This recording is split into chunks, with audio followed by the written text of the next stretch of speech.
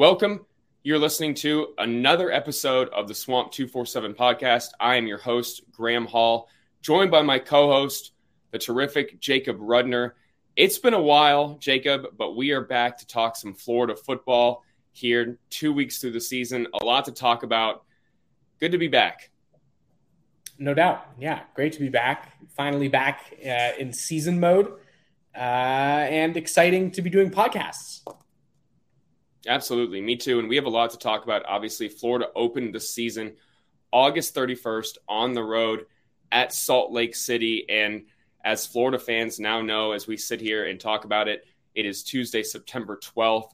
Florida fell to the Utes on the road, a 13-point loss that saw Florida, I kind of want to just say exposed. We'll come out and say it in multiple facets. I know it's the first game of the season, but the offensive line had issues. There were protection issues all night.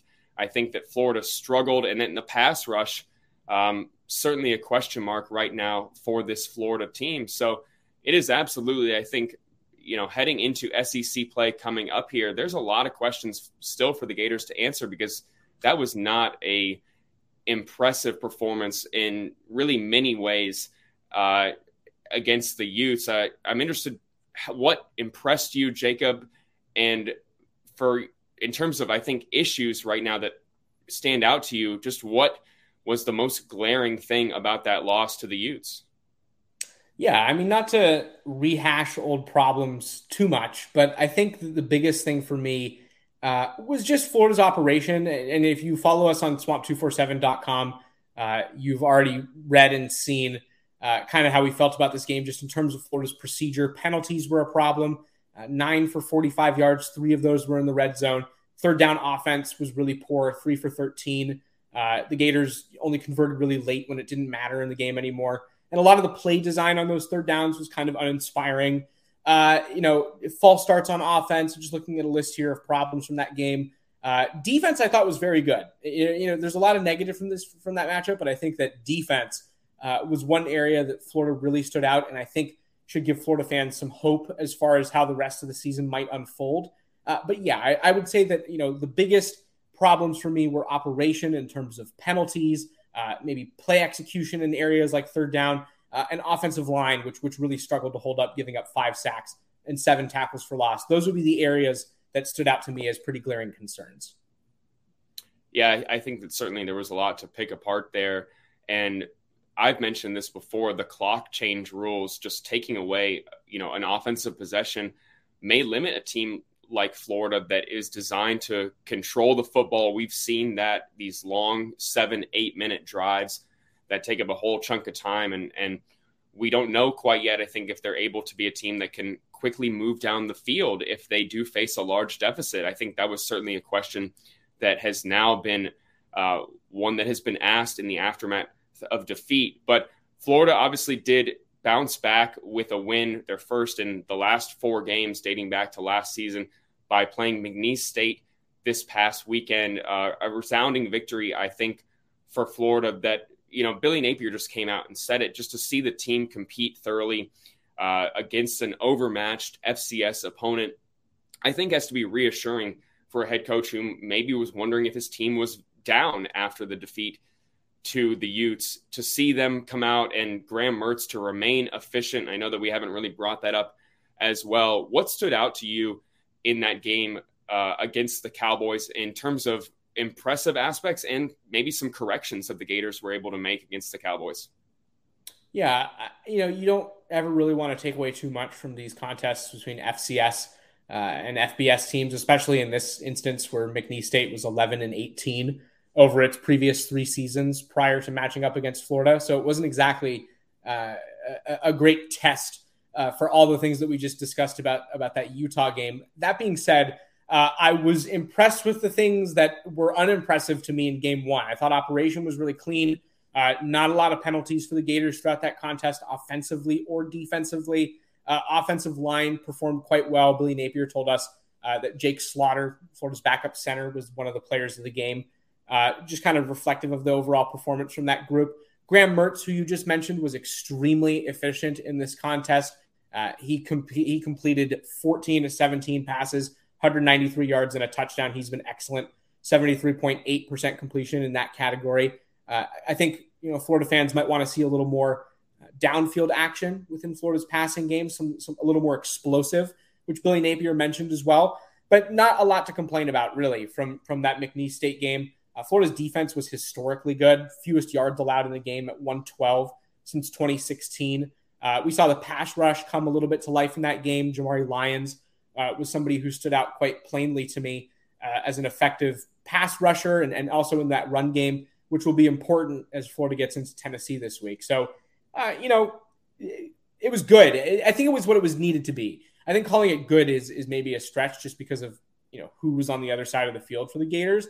But it was exactly what Florida needed to do, and it delivered. And so I think that there's just really nothing to complain about from a pretty one-sided game.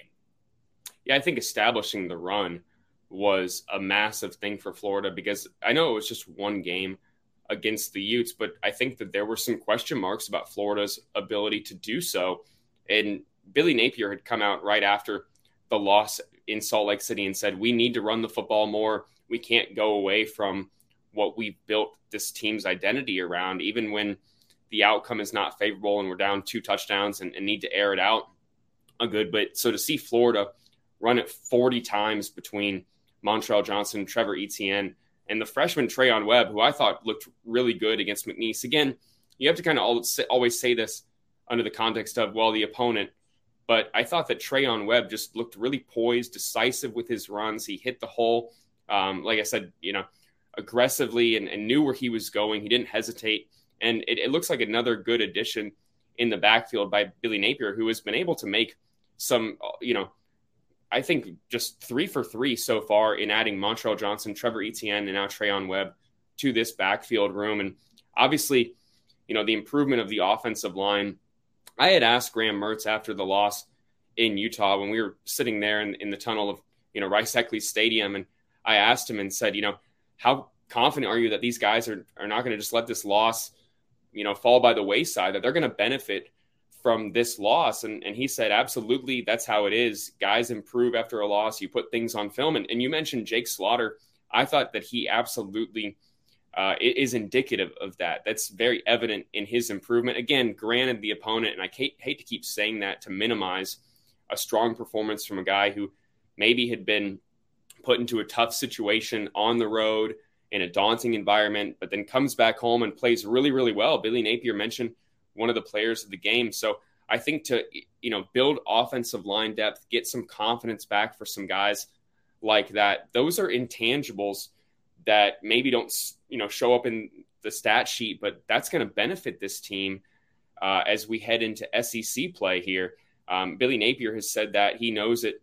And I think that you are going to see that come to fruition. But I keep saying this, the opponent makes it really difficult to gauge, I think, whether these corrections are short-term or long-term corrections that have been made. We're obviously going to see that in the weeks to come as the opponents increase in competitive nature here. No disrespect to the Cowboys. But starting with Tennessee coming up here, what questions do you still have about this current Florida team that remain unanswered in your mind after 2 games, Jacob? I mean, I think that this it could sound a cop-out answer, but I think the answer to me is everything is still kind of unknown about this group. We've only seen 2 games, one of which, I hate to use this kind of a word, but one of which is somewhat meaningless in terms of trying to really draw wholesome conclusions from those contests. I don't think that there's a way to really concretely take anything away in terms of performance or ability from that McNeese State matchup. And then the Utah matchup was really, really poor, but maybe so poor that it's kind of hard to know is Florida going to be the team that we saw in Salt Lake City, or is Florida a better version, a cleaner version of the team that we saw there. And so I think that as a result of what I just said, it's all unanswered to me. I need to see Florida be an effective running team to be able to, as you called it, go to its identity, utilizing Montrell Johnson and Trevor Etienne effectively against an opponent like Tennessee. That would be indicative of a team that it can be solid, and maybe that didn't show really what it's capable of in Salt Lake City. Will Florida be able to stop the run? That was a problem last year, especially in the second half of games. That'll be relevant this week. Tennessee moves the ball very quickly. They're an up-tempo offense, and they're running the ball at the fourth best clip in the nation right now. So it's a group that is going to have to be slowed down on the ground. Are the Gators up for that kind of a task? We don't know. They did fine against Utah. Like I said earlier, Florida's defense was good in that game. How well does it hold up against Tennessee? And the same can be said for every other category on offense, defense. And so for me, this will be kind of a prove-it opportunity against an opponent that is well-liked nationally. So Tennessee comes into this game ranked 11th. And so this, to me, is a very good early season barometer of where Florida is at. And it should be able to give us some clarity in terms of what its true problems and maybe its true strengths are. Yeah, good answer. I think we've said this, time and time again, but part of maybe some of these amplified expectations just in year two for Billy Napier are how, as a result of how Florida's rivals are doing, right? I mean, you look at, obviously, Miami beating Texas A&M. You look at how Tennessee in year two under Josh Heupel was able to become this competitive top 10 team. You look at Georgia. Obviously, I don't need to repeat what they've done to add to the misery of Florida fans, but that absolutely has added to the expectation right here. And you're going to see, I think, two programs that are in very similar situations, young head coaches, but in terms of where their roster construction is overall, you're looking at a Tennessee team with a lot more experience. They have a veteran quarterback once again who has the ability to, take a deep shot and runs the game very, very fast just because he knows what he's doing. Not to say that Graham Mertz doesn't do that, but just a different level of a dynamic talent there. And the run game, as you mentioned, going to be a huge test for this rebuilt Florida front seven. But we're going to save most of the Tennessee conversation for later in the week. But before we wrap up this podcast, I know you just said it's a little bit too early to take too much away from the first 2 weeks of the season, but I do want to have a brief discussion on Florida's quarterback because I feel like for a long time, we did spend a good bit of time talking about Graham Mertz, but I think that you and me maybe were a little bit less quick to judge what Florida was getting in Graham Mertz. And again, just been, 2 weeks, but going back to that Utah game, you saw a quarterback who consistently faced pressure, got hit, got up time and time again. And for the final, 2.5 quarters of that game, the Utes were expecting Graham Mertz to drop back and pass, and he was extremely efficient. That turnover was really not his fault necessarily. I think that fans may have, discredited Graham Mertz a little bit too soon because I was saying this to you. The narrative for so long was that look at the promising pieces that Florida has added, but we got to see what you have in Graham Mertz there.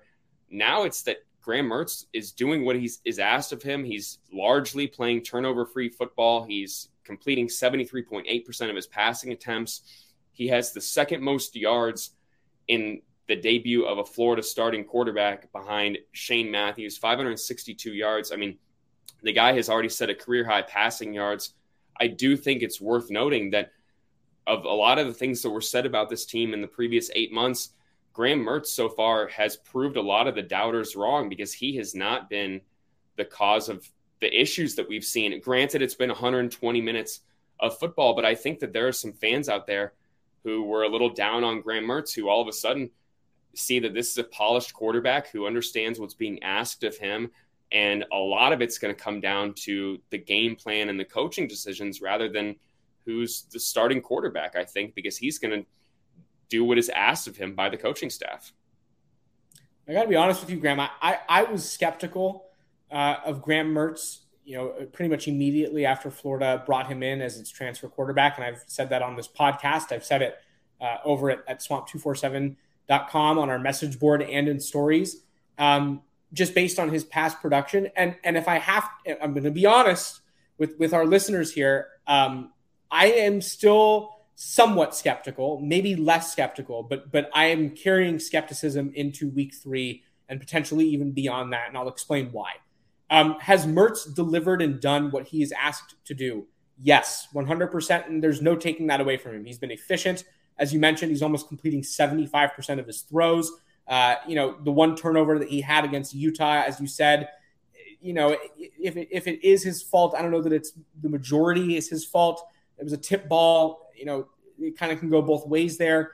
And he has, operated well, especially, at times with pressure in his face due to poor pass protection. That is a truth, and I will not deny that. That being said, I do have to question the results a little bit because I wonder if the statistics don't tell us the full story. And the reason for that is because Graham Mertz is, for the vast majority of his attempts, living in the 0 to 9 yard range. Florida does a lot of run replacement, screen type stuff, very quick, fast action passes, barely beyond the line of scrimmage. That is a significant part of the Gators' offensive repertoire. And so there will come a time this year where Graham Mertz will not be able to beat teams in the short to intermediate range, and Florida will need to be more explosive. You don't want to take my word for it. Listen to what Billy Napier had to say on Monday, telling reporters that Florida needs to be more explosive for that reason. And so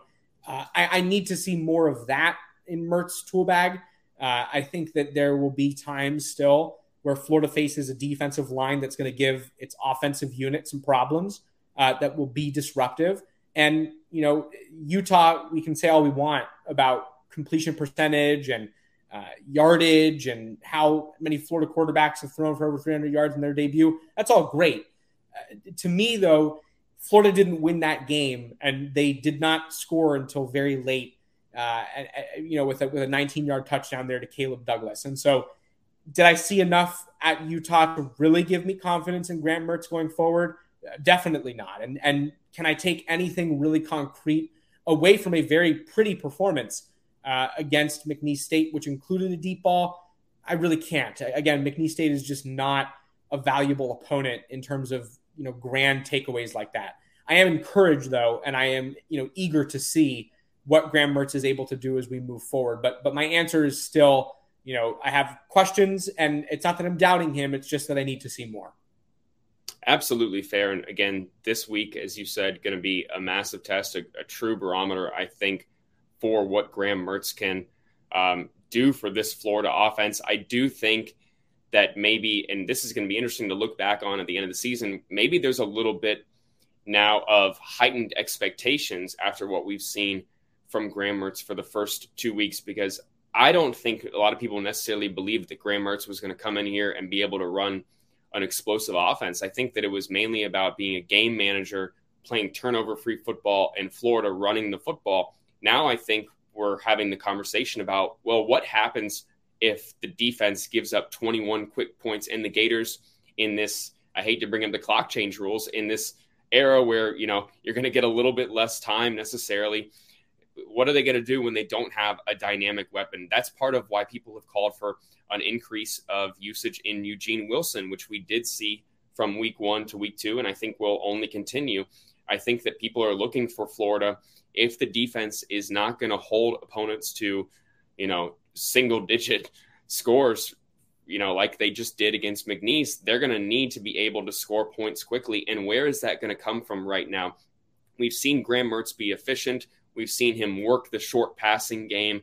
Now what can he do with the deep ball? And as he said on Monday, this is going to be a thing that I think that they understand they have to answer the call and show people that they can do that. And he came out and said, I think it's not any alterations to the game plan necessarily. They just need to take advantage of more opportunities. You saw him connect with Ricky Pearsall there. And again, this is a guy who has been in the program for 9 months now. And one of his, I think, top weapons in Wilson has only been in the program for 3 months now. So there still is a timing, getting on the same page factor right now. And I think that's part of why you saw Graham Mertz stay out there into the second half against an overmatched opponent, is to keep getting reps and building that timing and establishing that downfield passing game, because Florida is going to need that, I think, sooner rather than later, probably starting with this weekend. They're going to need to, if they're not able to establish the run like they weren't able to in Salt Lake City, they're going to need to be able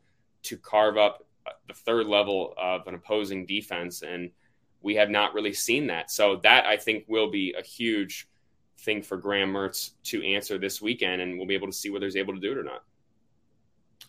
I agree. Yeah. All right. So this has been a recap of the Swamp 247 podcast. We will be back later this week to talk all things Tennessee. Before that, you can check out a ton of Tennessee content over at swamp247.com, and we'll be back later in the week. I'm your host, Graham Hall, joined by my co-host, Jacob Rudner. Take care.